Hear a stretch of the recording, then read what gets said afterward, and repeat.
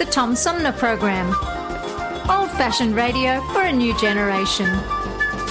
Oh, it's always a pleasure to be with you, Tom. You know that. Yay, Tom! I love it in Flint! You're very astute, Tom. Tom, easy question. I'll debate Andy Dillon on your show. Well, that's a very good question. Hello, darling. This is Elvira, Mistress of the Dark, with Tom Sumner. I'm all right, Tom. How are you? You lucky day, Mr. Sumner. Ciao, Tom. How are you today? That's a good question. Hi, this is actor, comedian Joe Napodi, and you're listening to the Tom Smothers. I'm sorry, what's his name? Sumner. The Tom Sumner Program. Good morning, Tom. How you doing? Hey, at least I got the Tom part right. The Tom Sumner Program. Old-fashioned radio for a new generation. Our fellow Americans. Right now, the COVID-19 vaccines are available to millions of Americans. And soon, they will be available to everyone. The science is clear. These vaccines will protect you and those you love from this dangerous and deadly disease. They could save your life. So we urge you to get vaccinated when it's available to you. That's the first step to ending the pandemic and moving our country forward. It's up to you.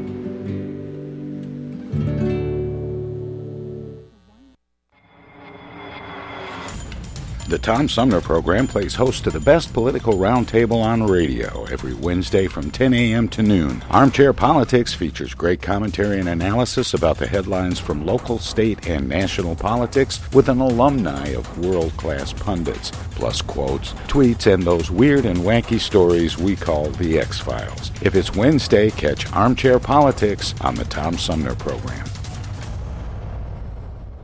This is Mayor Sheldon Neely, and you're listening to the Tom Sumner Show.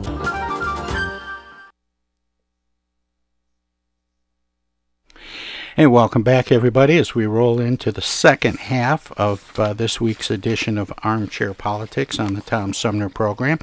Joining me for today's edition of Armchair Politics, our panel of political pundits includes our roundtable regulars, Flint's premier political pundit, Paul Rosicki. Paul, welcome back. Always good to be here. And on the right, longtime Genesee County Republican Henry Hatter. Henry, welcome back to you as well. Did we lose Henry? You there, Henry? Well, usually when that happens, Henry will call me back if something dropped at his end. But joining our roundtable regulars, we have political operative Bobby Clayton Walton. Bobby, welcome back to you as well. Hello, Bobby. Oh. I just heard her a moment ago. What yeah, so did I. Yeah. Well, maybe they'll call back in. Yeah, that's strange. Yeah. So it's just you and me, Paul. You want to talk All about right, movies? All right, we'll see what we can do. That's right. Yeah. Hope this phone holds up for a while. Well, let's see. Where did I leave off? This is an interesting one, and I'll go ahead and start with you, Paul, and we'll roll Bobby and Henry back in. Yeah. If they rejoin us here shortly. Michigan is one of 4 states launching a new program to connect people transitioning out of the criminal justice system to restaurant jobs. The National Restaurant Association Education Foundation was awarded $4 million toward the program and will use the funds to launch the job skills program, Hospitality Opportunities. Let's see, I think that's Bobby calling back in. I'm going to transfer her right over.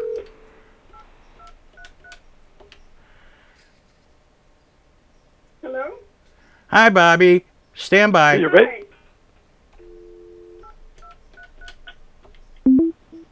Are you back with us now? I can hear you. Can you hear me? I can hear you. That's good, Bobby. We still can't hear. We still can't hear Henry, but maybe he'll give me a call back here in a moment. But let me pick up where I left off here. The hospitality opportunities for people re-entering society, or HOPES, Michigan, Delaware, Ohio, and Texas received grant money to train and prepare formerly incarcerated people for jobs and careers in the restaurant, food service, and hospitality industries. And my question is this new program a good way to address two problems: offenders re-entering the workforce and restaffing restaurants affected by the pandemic? I think it's a start. I mean, I give great credit to some of those programs. I'm thinking particularly of Leon L. Alamin's program around here to really get ex-offenders back into the system in some way. So, I mean, while it's very specialized for restaurants, it's a step in the right direction, I think. I think Henry's back with us as well. Henry back? There you go, Henry. Did you miss me? We yes, did. We did. Thank you. I had a problem. Somehow it went onto airplane mode, and I couldn't figure out what the heck was going on, but I'm back. That's good. Yay. Thank you. Yeah, I got to switch it from airplane to on air. Yes. But what about that? I think those programs. Yeah, I think those programs are good.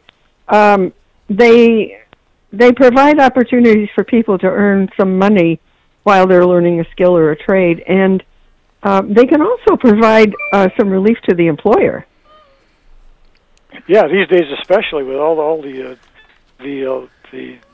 job openings at restaurants and hospitality businesses.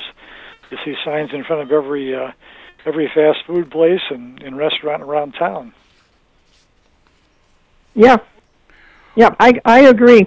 I think they're good. I think any. Hello? Is that Henry? I'm here. Oh, okay. Okay. Yeah, I think as much trouble as restaurants have had restaffing in the wake of the pandemic, that this is a really interesting blending of two needs. Yeah, and restaurants really get a bad deal. They make tremendous advanced investments, and they depend on that system to go 100% of the available time that's allowed for them to operate. And when it doesn't, they lose business, and they lose permanent businesses. And their employees suffer from that. And employees are people, too. They have their demands and their expectations. And besides, we don't always treat those employees with dignity and respect and with the same kind of things that we expect from them. So that business needs a lot of TLC. And that's why this is such an interesting program, because for several years on this show I have talked to, and you mentioned Leon L. Alamin from the Maid Institute, Paul, right. Who works with people that are transitioning out of the criminal justice system and trying to find a way for them to fit back into the regular everyday life. And one of the problems is that there hasn't always been a place for them to go when they get out. And Leon's been working on that, but here's a situation where an industry in this country is struggling to find people, and we've got a group of people that are struggling to find a place to fit in, and it seems like it ought to be a good fit. Yeah, it seems like a step in the right direction, considering how much demand there is there. Yeah, I didn't get to hear the beginning of it. Yeah, I'm getting static from somebody. Is that Henry's phone? No, I don't think so. I can hear you guys well, but you're cutting out on me. Well, there's some kind of an echo or breakup going on, but Bobby, let's see, let me find the opening for that. Yeah, I was curious about whether this program is being funded or assisted with government money. Yeah, it is. Let me see, where can I... what is the... I'm hearing an echo, too, at least from some phones. Yeah, I was hearing it when you were speaking. Maybe I should call back in. It may be mine, but I don't hear anything. I don't hear it. Well, yeah, let's try to reconnect, and I'll reset up this story. Michigan is one of 4 states launching a new program to connect people transitioning out of the criminal justice system to restaurant jobs. The National Restaurant Association Educational Foundation was awarded $4 million toward the program and will use the funds to launch the Job Skills Program, Hospitality Opportunities for People Re-Entering Society, or HOPES. And Michigan, Delaware, Ohio, and Texas are receiving grant money to train and prepare formerly incarcerated people for jobs and careers in the restaurant, food service, and hospitality industries. That was the setup for the discussion, Bobby. Yeah, so there's an advantage to the restaurant owner other than getting people to work for them. There's also financial investment. Sure. Bobby, are you using a speakerphone or a headset? No, hold on. I'm not either. Make sure that I'm... No? No, I hear hearing all kind of noise and echoes from. I am too, and you know what I'm doing? I had my computer on, now I'm turning it off, wondering if maybe that was interfering. Oh, could be. Yeah. I'm turning it off. It's a newer technology, but it's the equivalent of turn your radio down. No, I just had my computer on, but it's gone now, so maybe it was my computer. Yeah, okay. I don't hear it now, at least not at the moment. It sounds yeah. The voice is clear. Well, let's see if we can get this. Let's see if we can get this one in before we go to break. Michigan's Attorney General Dana Nessel and the Michigan State Police will investigate those who have profited off unfounded claims about the 2020 election, her office confirmed Thursday. A Republican-led Michigan Senate committee report recommended the Attorney General consider investigating those who have peddled misinformation to raise money or publicly for their own ends, or publicity for their own ends. After reviewing the report in full, the department has accepted Senator McBroom and the committee's request to investigate. Michigan State Police is also assisting in the matter, said Lindsay McConnell, spokesperson for Dana Nessel. Should misinformation be punishable? I think I mentioned last week I have mixed feelings. I mean, on one hand, getting all kind of echoes still. Yeah. Yeah, so am I, pretty much. I was going to say, my only thought about that I made last week. Yeah, I'm getting all kind of echoes. Well, let's see.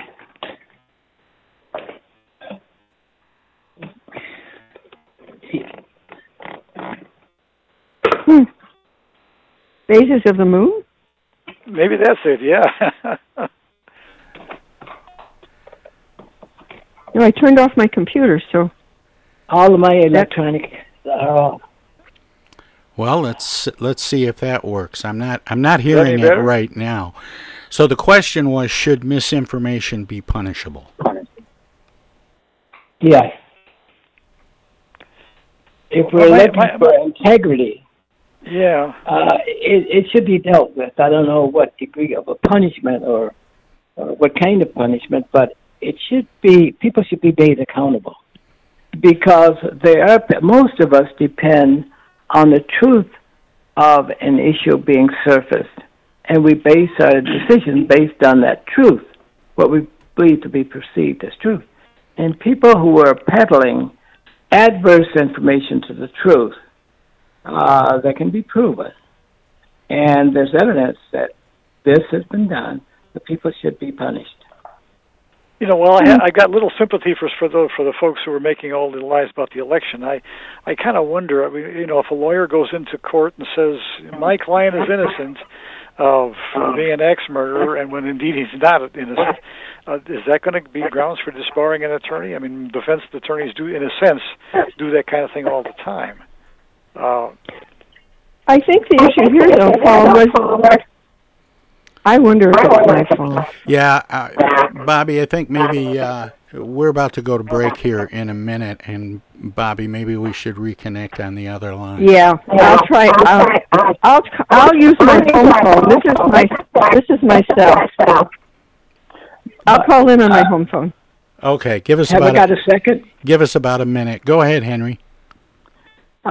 Yeah, I think that people who peddle false information should be punished, whether it's Democrats or Republicans, whether it's clergy or the attorney. Anybody who peddles really bogus information should be brought before the law and evaluated, and before the American people, and let that be an example of what Americans believe that a democratic and free society ought to have. Well, we'll leave it there for now, and maybe we'll pick this up when we come back, but we're going to take a short break. We'll be back with more right after Hello, this. darling. This is Elvira, Mistress of the Dark, with Tom Sumner.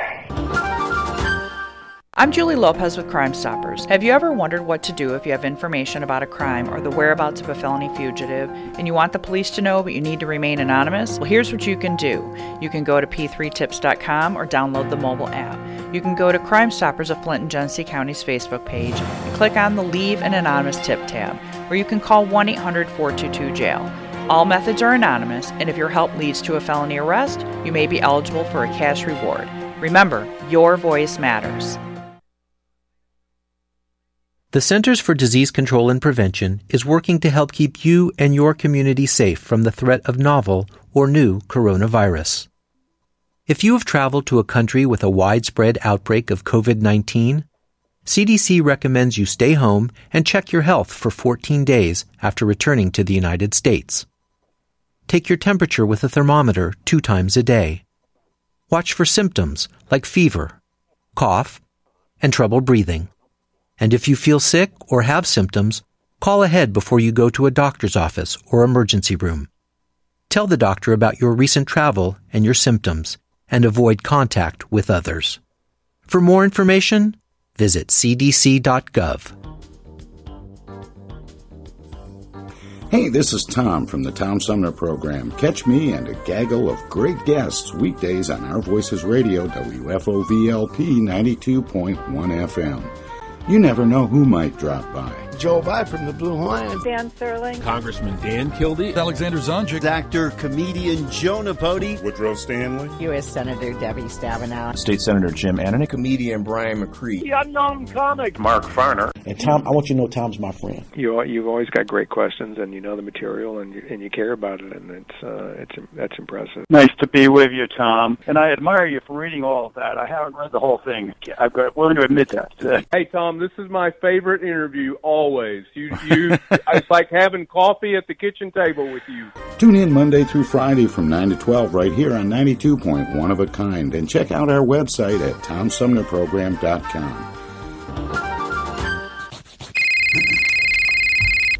Hello. Speaking. Oh, dear. Honey, our car warranty is expiring again. So soon? It just expired last week. You don't even own a car! Not now, Dana. Your father's on the phone. Hey! Mom and Dad, you're being scammed. It's a robocall. Scammers are using new technology and clever tactics to make more and more calls that look legitimate but are hard to trace. They can make it look like they're calling from any number, even from numbers of people you know. My robocall crackdown team is working with state and federal partners to stop the robocalls for good, but I need your guys' help. Don't trust your caller ID. Verify you're really talking to the person whose number appears when your phone rings. And if you accidentally answer a robocall, hang up right away. Engaging in conversation will only lead to more calls. Use a call blocking app on your cell phone that stops robocalls before they interrupt your day. And if you do get a robocall, file a complaint with my office online at mi.gov/robocalls. And Mom, Dad, please do not give your information out to these scammers over the phone. They're just trying to trick you. Well, at least they call. No, I get it, you're busy.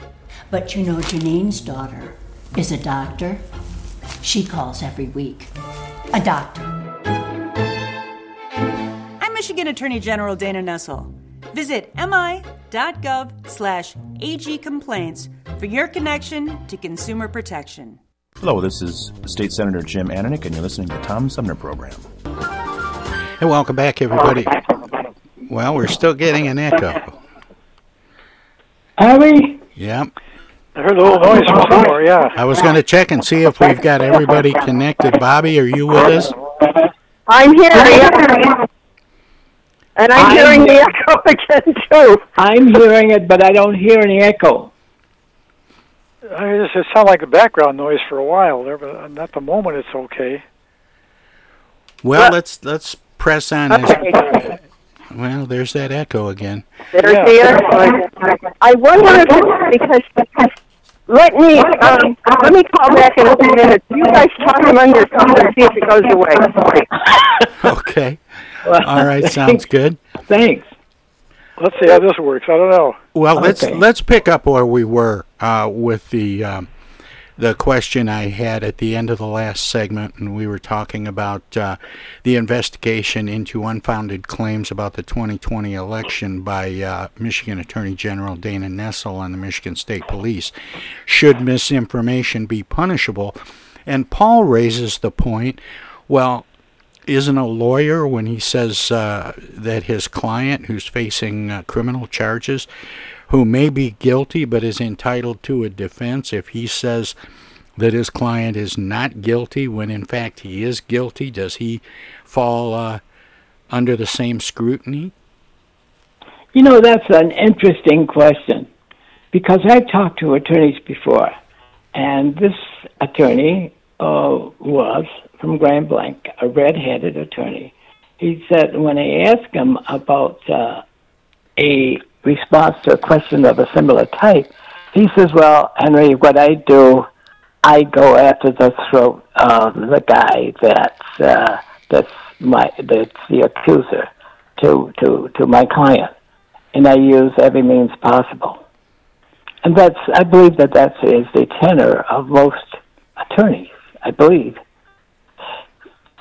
Yeah, and I think in practice, most attorneys will not ask, did you do the crime? And they will look for, well, do they have the evidence to prove that you did it? Were the witnesses reliable? Was the evidence gathered correctly? A lot of things like that. So they may avoid that direct question in some ways. But still, it raises the issue to me that, clearly, I'm sure there are many attorneys who know that their guy is probably guilty, but they're committed to defend him as best they can. Well, yeah, but that's what the law calls for. Sure. The law calls for to defend a person from any kind of accusation before the law. They don't tell you how to do it. They say, and they don't put any boundaries to it. So I think that will be with us. We have to figure out how to get past that and the Attorney General's proposal. Yeah, as I say, I've got little sympathy for those folks who are going out there, claiming the election was rigged and all that, and some of these claims. But as I say, it does raise other questions about other kind of cases where attorneys are committed to defend their client, whoever their client might be. Well, I'm hearing that echo again. So am I. Paul, are you using a speakerphone? No, I'm not. I tell you what. Let me shut my computer down. I got a computer on here too. Maybe. This is the most trouble we've had trying to keep these lines connected and being able to chat like this.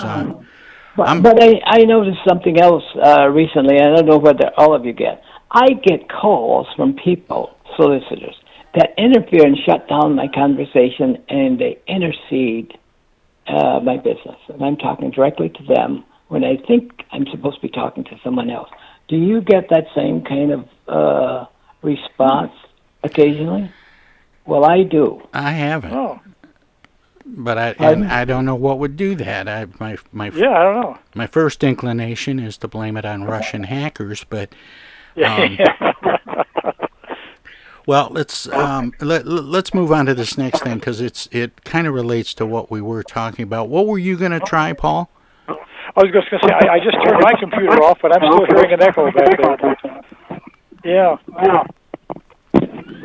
But I apologize to the people that's listening if I'm any parts of that.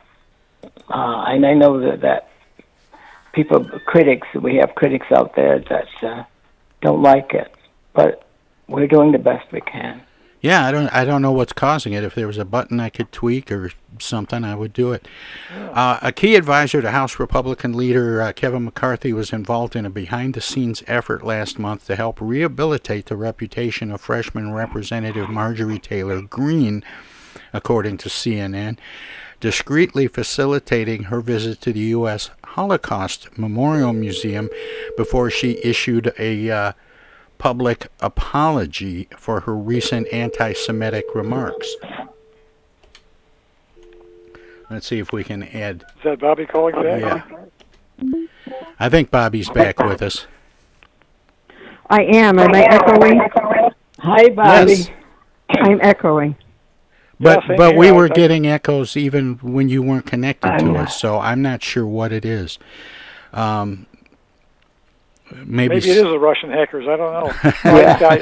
I shut my computer down, and it didn't change anything. You've all shut down our computers. I don't have any electronic equipment on except the cell phone. Okay, well, let's muddle through as best we can. Let's see, where did I leave off? Marjorie Taylor Greene again made news this week for invoking Nazi-era imagery to mock COVID safety practices, raising fresh questions about whether McCarthy can keep a lid on his increasingly restive caucus with his soft touch and indirect methods, sometimes on his own and sometimes with the help of top allies and lawmakers. In this case, Jeff Miller, who sits on the board of trustees at the museum, orchestrated last month's trip after Greene expressed interest in attending, according to multiple GOP sources. The episode underscores the limits of the McCarthy approach, not just with Greene, but with all of the radical members in his conference. While the California Republican has publicly denounced some of his members' most controversial actions, including Greene's Holocaust remarks, none of these lawmakers have suffered any real internal consequences for behavior that includes floating dangerous conspiracy theories, whitewashing the January 6th insurrection, or having connections to white nationalists. Should McCarthy and other GOP leaders be looking for ways to raise the standards for their members' performance and rhetoric? Yes, I think that should go to all people who are elected to Congress. And you can start with the Republicans. Yeah, I think politically he almost has to. I mean, if you don't want the fringe to take over any party, and if your party gets characterized by the Greens or the or others like that, it's certainly going to hurt you at the polls in the future. Well, you know, we got some people in both parties that are very capable of flashing an issue and divisive and get people involved, and people in their own parties object to their behavior. I can think of several. Oh, yeah. In the Democratic Party, even. And so we have this going, and parties need to clean up their that kind of stuff. I don't know whether you can clean that up, but some kind of advice set some standards of behavior when you're addressing the American public. Well, you know, I posted something the other day about what I look at when I'm evaluating a candidate, and I want to know how they value governing. And what I'm hearing and seeing from our government is entertainment. Yes. And not governing. That's a good point, because very often if you say the most outrageous things or make the most noise, you get the most coverage, even though you're not doing much governing, and even though you're not a very experienced lawmaker. And And part of that, Paul, is the press. The press gives news, the fiery information like that. They create doubt. When people are trying to do the best they can, they will try to create doubt. Well, I mean, the reality is that Taylor Greene is, in one sense, Taylor Greene is a great story. She's entertaining. She says crazy stuff. So it's a fun story to write compared to somebody who's working on a committee to work out the details of a budget. It's a much more entertaining news story. And an example there is our own senator, Gary Peters, who is a very hard worker, but he doesn't make headlines because he's controversial. Yeah. How is he controversial? I don't see that. Because he's not controversial. No. He's he's kind of a policy wonk, really.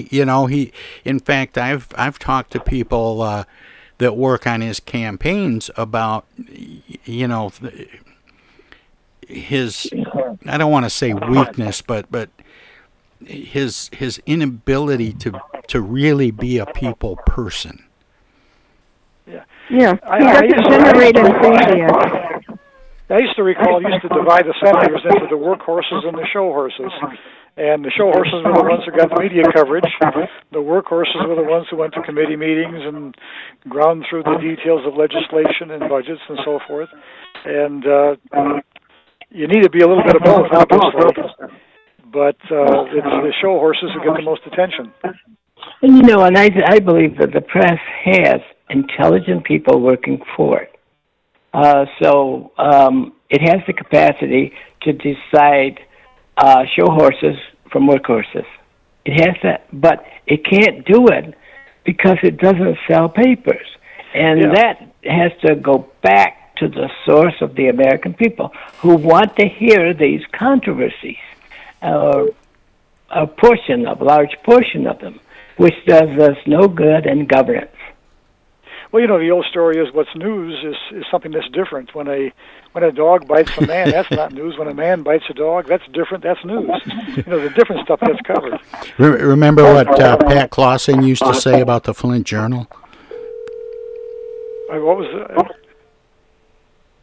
Go ahead, Tom. Hang on just a second. I want to get Bobby dropped out. See if I can get her back in the system with us. Okay, Bobby, I think you're back with us. I am. I got dropped. I don't know. Maybe there's a flying saucer over my house. With the phones. It may be Russian hacking. I don't know. Anyway, Pat Clausen used to have a phrase. He said it should have been the Flint Journal's slogan. If it's news to us. Right. I loved Pat Clausen. He was so entertaining. Yeah. I miss him a great deal. I know. He and I had become pretty good friends. Anyway, let's move on. I want to try and squeeze at least a couple more things in here. As they start the process of standing up a select committee to investigate security failings and circumstances surrounding the deadly January 6th attack on the U.S. Capitol, House Democrats aim to use a strategy that avoids turning the investigation into a spectacle. They hope to keep some of their work behind closed doors outside the glare of the fiery public hearings that defined the Republican Select Committee on Benghazi during the Obama administration. While the plans for the committee are still in early stages, sources told CNN that Democrats intend to make an effort not to turn it into a second round of impeachment, but instead use it to explore a range of issues that don't all center on Donald Trump, even if the former president's role, they argue, cannot be ignored. How likely is this investigation? How likely is it to be conducted behind closed doors? It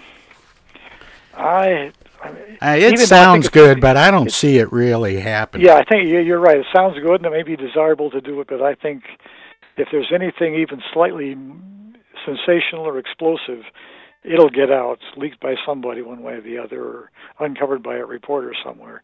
So I suspect it won't be all that much behind closed doors. But I think in terms of instilling trust, the attempt to do that, to avoid the circus atmosphere, is a good idea if they can do it, but it's a pretty big if. Yeah, and the whole subject of trust comes in. Does the public want to be part of the process, even as an audience? Because trust has to be generated because you have been given information or knowledge. Yeah, and that it's a very fine line.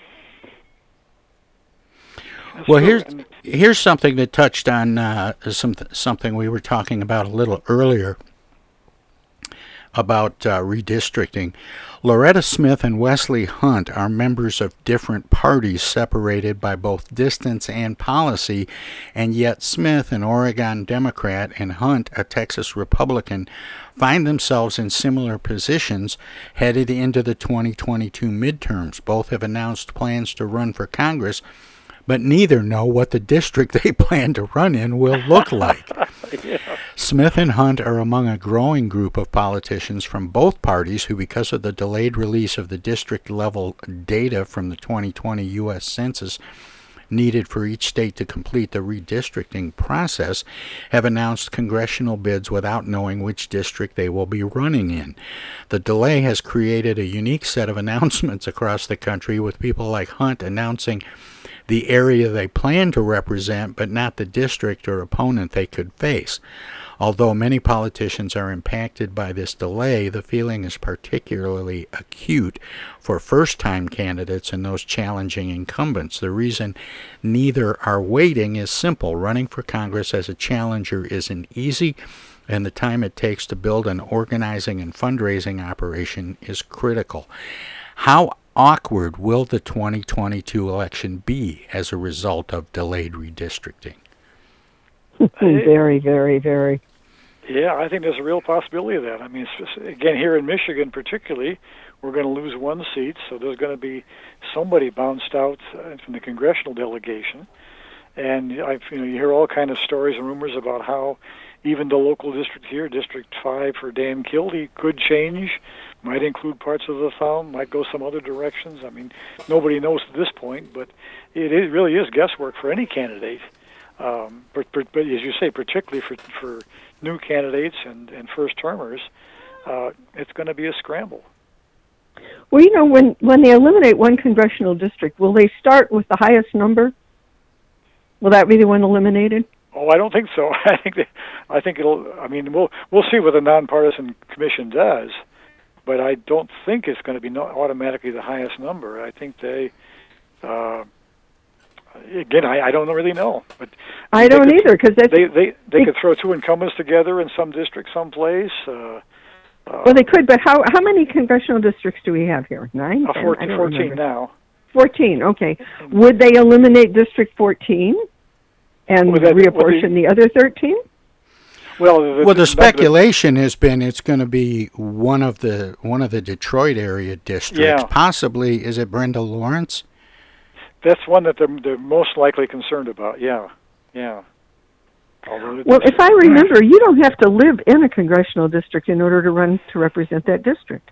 Technically not. That's true, Bobby. Although conventionally we expect people to do that, but yeah, you're exactly right. In fact, there have been times in the past when states, this goes way back, states have failed to redistrict, and they would elect everybody at large. You'd vote for 15 different members of Congress on your ballot because they were all on the ballot and they were all running at large. That didn't happen very often, but every now and then for a few states, there were cases where everybody was running at large. Yeah, and so the people could just run and declare they're going to run for a particular district, and they don't even have to live there, so they could still, they could still run for that district. That's true. Yeah. Oh boy, don't we have interesting times? It's going to be fun to watch. It's going to be strange. Yeah. Well, the echo's gone, but so is Henry, I think. Uh-oh. Oh, see. Well, let's see if I can squeeze in one more here before the next break comes up. President Joe Biden urged Russian President Vladimir Putin to take action to disrupt criminal ransomware groups in Russia on a call Friday morning. Their first publicized discussion since the summit in Geneva last month, but the Kremlin says American agencies have not made any formal appeals in the last month regarding recent cyber attacks. Following an executive order signing at the White House on Friday afternoon, Biden indicated he and Putin have established a more direct means of communication. He also underscored that Putin will need to act on ransomware operations that originate from Russian actors. I made it very clear to him that the United States expects when a ransomware operation is coming from his soil, even though it's not sponsored by the state, we expect him to act. And we've given him enough information to act on who that is, Biden said. Does President Biden have any influence over Vladimir Putin? And that's especially an important question today when the Russians have been hacking our show. Right, exactly. Yeah. We have very, very, very, very vital information for them. Right, right. I don't know if he has any influence at all. You know, there may be things that he can threaten to do or follow through on that we're not even aware of, because there's so much that goes on that. It's interesting that Biden stopped just ever so slightly short of saying we told him who's doing it. Yeah. Yeah. Well, I heard that this Our Evil group has actually dropped out of sight and maybe have changed their name, or maybe he did threaten them and they decided that they didn't want to get him too upset. I don't know. Yeah. I mean, it seems to me clearly if they're operating out of Russia, that Putin has got the ability to shut them down if he chooses to, whether they're part of the government or not. Clearly, he could just poison them. He could poison right. Exactly. So yeah, I mean, I think the that was the first thing that went through my mind when you said they've dropped out of sight. Yeah, right. They've dropped in the river. Yeah. True. Yeah, I don't know how seriously. Can you hear me? Yeah, there's Henry. Oh yeah. For about 2 or 3 minutes, I didn't think you guys heard me. But I like Bobby has said, I don't think that we have enough information to decide whether Putin has dominion over Joe Biden.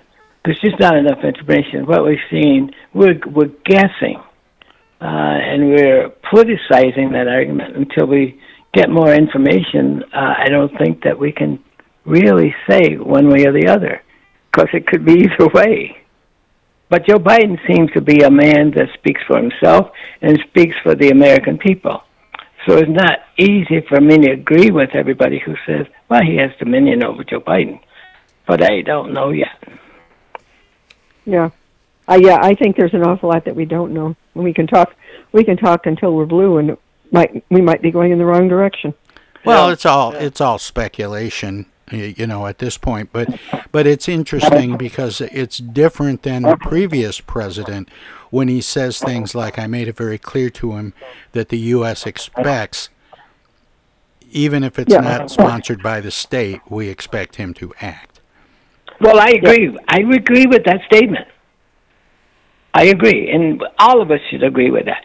You expect, once you have an agreement, either formal or informal, you expect another leader to abide by that, less they need more negotiations. Yeah. And how long does it take before a body floats to the surface? I don't know. Right. I don't know. They need to start checking people on park benches in London. Anyway, we've got to take another break. We'll come back with X-Files, and there's a couple of good ones coming up. So don't touch that dial. Don't click that mouse. We'll be back with more right after this. Hey, this is the Unknown Comic, and guess what? You're listening to the Tom Sumner Show right now. And now too, and even now. Our lives have been turned upside down by COVID-19. When a vaccine becomes available, it's critical that all of us get it. What we do as individuals will impact everyone's health, including those who can't get the vaccine. We won't get through this unless everyone takes part. Now is the time to get up to date on all recommended vaccines for both kids and adults. Experts say it's more important than ever for everyone to get their flu vaccine this year. And if you're older, you should get both the flu and pneumonia vaccines, since both illnesses can make COVID-19 even worse. Vaccines are available at a lot of convenient places, so be an example for friends and loved ones and encourage them to get vaccinated too. We all want to reunite, travel, and get back to school and work. But that means we all need to get on board. This is the time to do what's right for each other. Get vaccinated. It's our best shot. Hey, this is Tom from the Tom Sumner Program. Catch me and a gaggle of great guests weekdays on Our Voices Radio, WFOVLP 92.1 FM. You never know who might drop by. Joe Vai from the Blue Hawaiian. Dan Serling. Congressman Dan Kildee. Alexander Zonjic. Actor, comedian Joe Napodi. Woodrow Stanley. U.S. Senator Debbie Stabenow. State Senator Jim Ananich. Comedian Brian McCree. The unknown comic. Mark Farner. And Tom, I want you to know Tom's my friend. You've always got great questions, and you know the material, and you care about it, and that's impressive. Nice to be with you, Tom. And I admire you for reading all of that. I haven't read the whole thing. I'm willing to admit that. Hey, Tom, this is my favorite interview always. It's like having coffee at the kitchen table with you. Tune in Monday through Friday from 9 to 12 right here on 92.1 of a kind, and check out our website at TomSumnerProgram.com. East Village Magazine is the monthly neighborhood magazine read all over Flint. With support from grants, donations, and advertisers, East Village Magazine's talented local writers give you an in-depth look at local news, issues, and people that make Flint, Flint. Copies of East Village Magazine are available at many of your favorite shops and restaurants around Flint or online at eastvillagemagazine.org. East Village Magazine, community-focused and community-supported.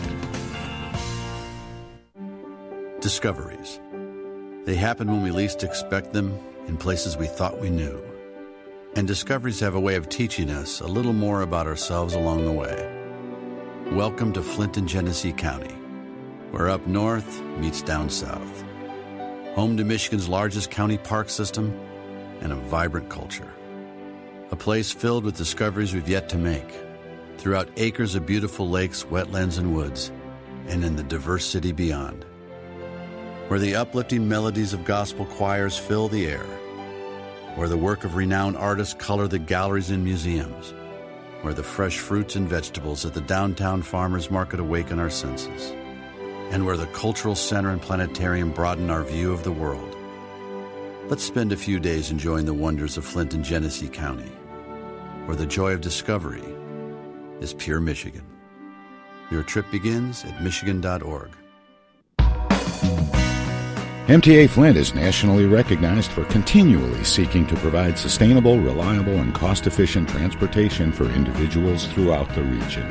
Through work-related and non-emergency medical transportation and Your Ride services, MTA is moving people with future and alternative fuel technologies.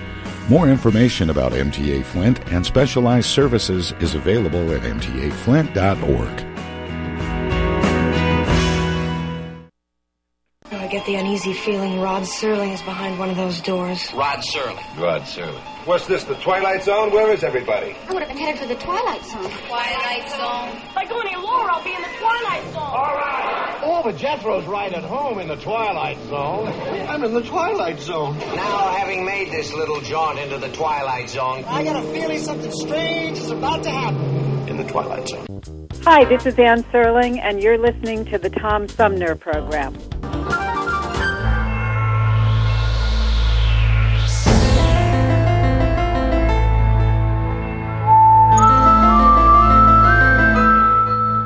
Hey, welcome back to today's edition of Armchair Politics on the Tom Sumner Program as we enter into the segment known as the X-Files, where we look at weird and wacky news that is strange but true. And this first one is kind of interesting because it's about a place that I didn't even know existed. 7 people apprehended after entering Vermont illegally from Quebec by driving across the lawn of a library built in both the U.S. and Canada were immediately returned to Canada, the U.S. Border Patrol said Thursday. Surveillance videos released by the Border Patrol shows the car drive by the Haskell Free Library and Opera House on July 4th, nearly hitting a car as it turns onto a street in the Vermont community. Agents apprehended the vehicle a short time later as it headed south on Interstate 91. The occupants were from Canada, France, and Romania. They were returned to Canada under special public health rules intended to minimize the spread of COVID-19. The Haskell Free Library was deliberately built straddling the border in the early 20th century so people from both countries can use it. The entrance is in Vermont, and before the library was temporarily closed by the pandemic, Canadians were allowed to enter the United States to visit the library without having to visit a customs post. Since the border between the two countries was closed by the pandemic to routine border crossers, the area in front of the library has been used by people from both countries who have met friends and family there talking across the border. In the Border Patrol video, there appears to be a group holding one of these reunions on the other side of the library from where the illegal crossing took place. My question is, was there a risk of this group rioting the Reading Act? Must have been so. Had anybody heard of this library before? I hadn't. No. I can't say I had either. No. Had you, Henry? No, I haven't. I just thought that was fascinating. The good thing about right on the border, huh? Yeah, the good thing about this show is you find out things you didn't know before. That's true. That's true. Well, Mark Zuckerberg posted a video of himself hovering on a hydrofoil surfboard and waving an American flag set to John Denver's Take Me Home Country Roads on July 4th because America. Happy July 4th, the Facebook CEO wrote. It was, of course, immediate fodder for memes and Twitter silliness. It joins other extremely random content from the tech billionaire in the past that includes slow-motion spear throwing and surfing while wearing what looked like a whole tube of sunscreen as a disguise from paparazzi. He appeared to be a little less sun-safe this holiday weekend, but a whole lot more patriotic. It comes a week after a federal judge threw out government antitrust lawsuits brought against Facebook by the Federal Trade Commission, dealing a major blow to the effort to rein in the social media giant. Do Mark Zuckerberg's posts make Facebook more or less attractive? More. He's confusing a lot of people. I think that's a good way to put it, Henry. Yeah, everybody sees the value in the medium there, in the media there. It's valuable to us all, but when it's used when it's used for issues that doesn't meet the public need or the public sense of fairness, then it's a problem. Well, I think he has billions and billions of subscribers across the world. Yeah. You know, it's such it's the biggest communication medium in the world right now. Yes. And but I was picturing him and all the other billionaires and their competition to see who can do the most outrageous thing on public transportation or their transportation. Yeah, I don't know. The outer space joyrides of billionaires. Yeah. Well, when business owner Bobby Reed approached the Brooksville City Council about purchasing a municipal building at the base of the small Florida city's water tower, he didn't expect the water tower to come with it. Reed discovered the mistake after the property had been sold to him for $55,000. A certified personal trainer intended to turn the building, which various city departments used for storage, into a personal training studio named Downtown Athletics. But when he went to the county property appraiser's office to get an address for his new business, the county told him he'd received much more than the building, several thousand gallons more. The surprise purchase boiled down to a mix-up over the legal description for the property. Mark Cutney, the Brooksville city manager, says the building Reed wanted to buy was never split off from the parent property where the water tower is based, even though city leaders were aware it was supposed to be. City code allows properties to be split one time from their parent parcel, Cutney said.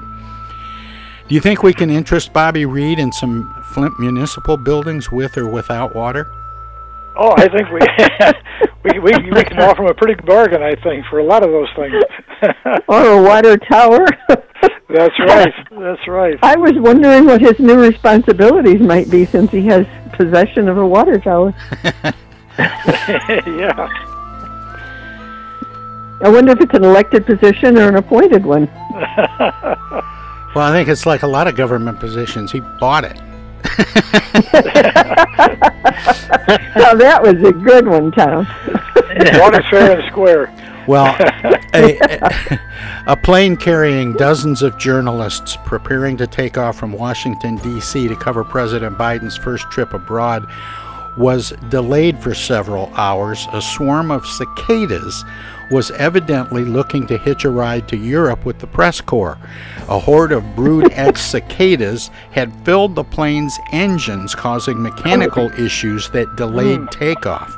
Eventually, White House aides had to find another plane for reporters to make it overseas, according to the Associated Press. Is global swarming a thing now? Maybe the cicadas only get to go to Europe once every 17 years, so it's a good match. Yeah, that's almost as bad as the geese that wind up going into their engines as they're flying. Yeah.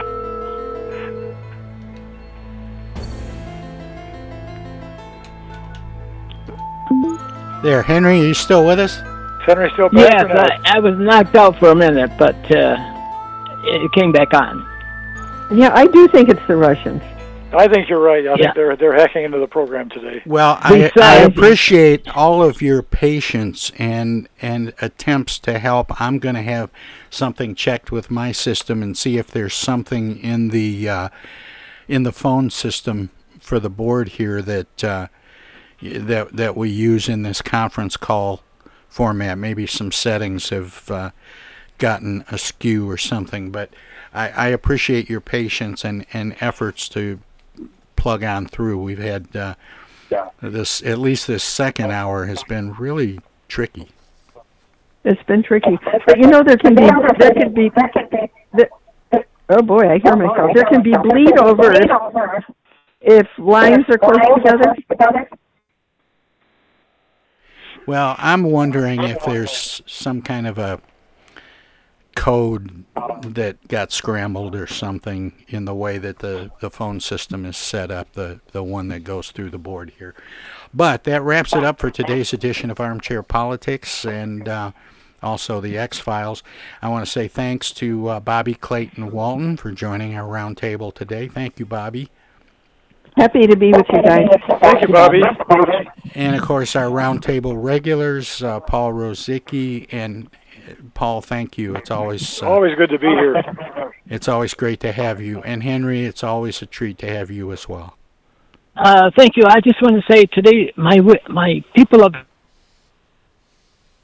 trying to work well together. You might have seen that statement that Mitch said that they worked well when he was in the Senate. Thank you. Bye. Take care, Henry. Bye. And Martin Gross wrote a book that John McCain carried with him all the time about the corruption of the government. Oh, interesting. Okay. Well, thank you all, and thanks to everybody who tuned in and muddled through with us as we had some technical difficulties, but that's Smoking George Winters tickling the ivories, letting me know it's time to head on down the hall to the living room. But tomorrow I start 6 days of Flint City Council candidates, so tune in for that. Good night, everybody. The program is a live variety show. We want to acknowledge all of our guests who play such an important role in the show, and our cavalcade of cohorts from coast to coast for their regular contributions. Most of the musical accompaniment was provided by people in or from the Flint area. Many of the pre-recorded portions of the Tom Sumner program are made possible by Flint's own Steve McComb and Pencil Sketch Recording in Nashville, Tennessee. If you have comments, questions, or suggestions about the show, find us on Facebook. This is Prue Clearwater. Join us next time for another edition of the Tom Sumner program, and thanks for listening.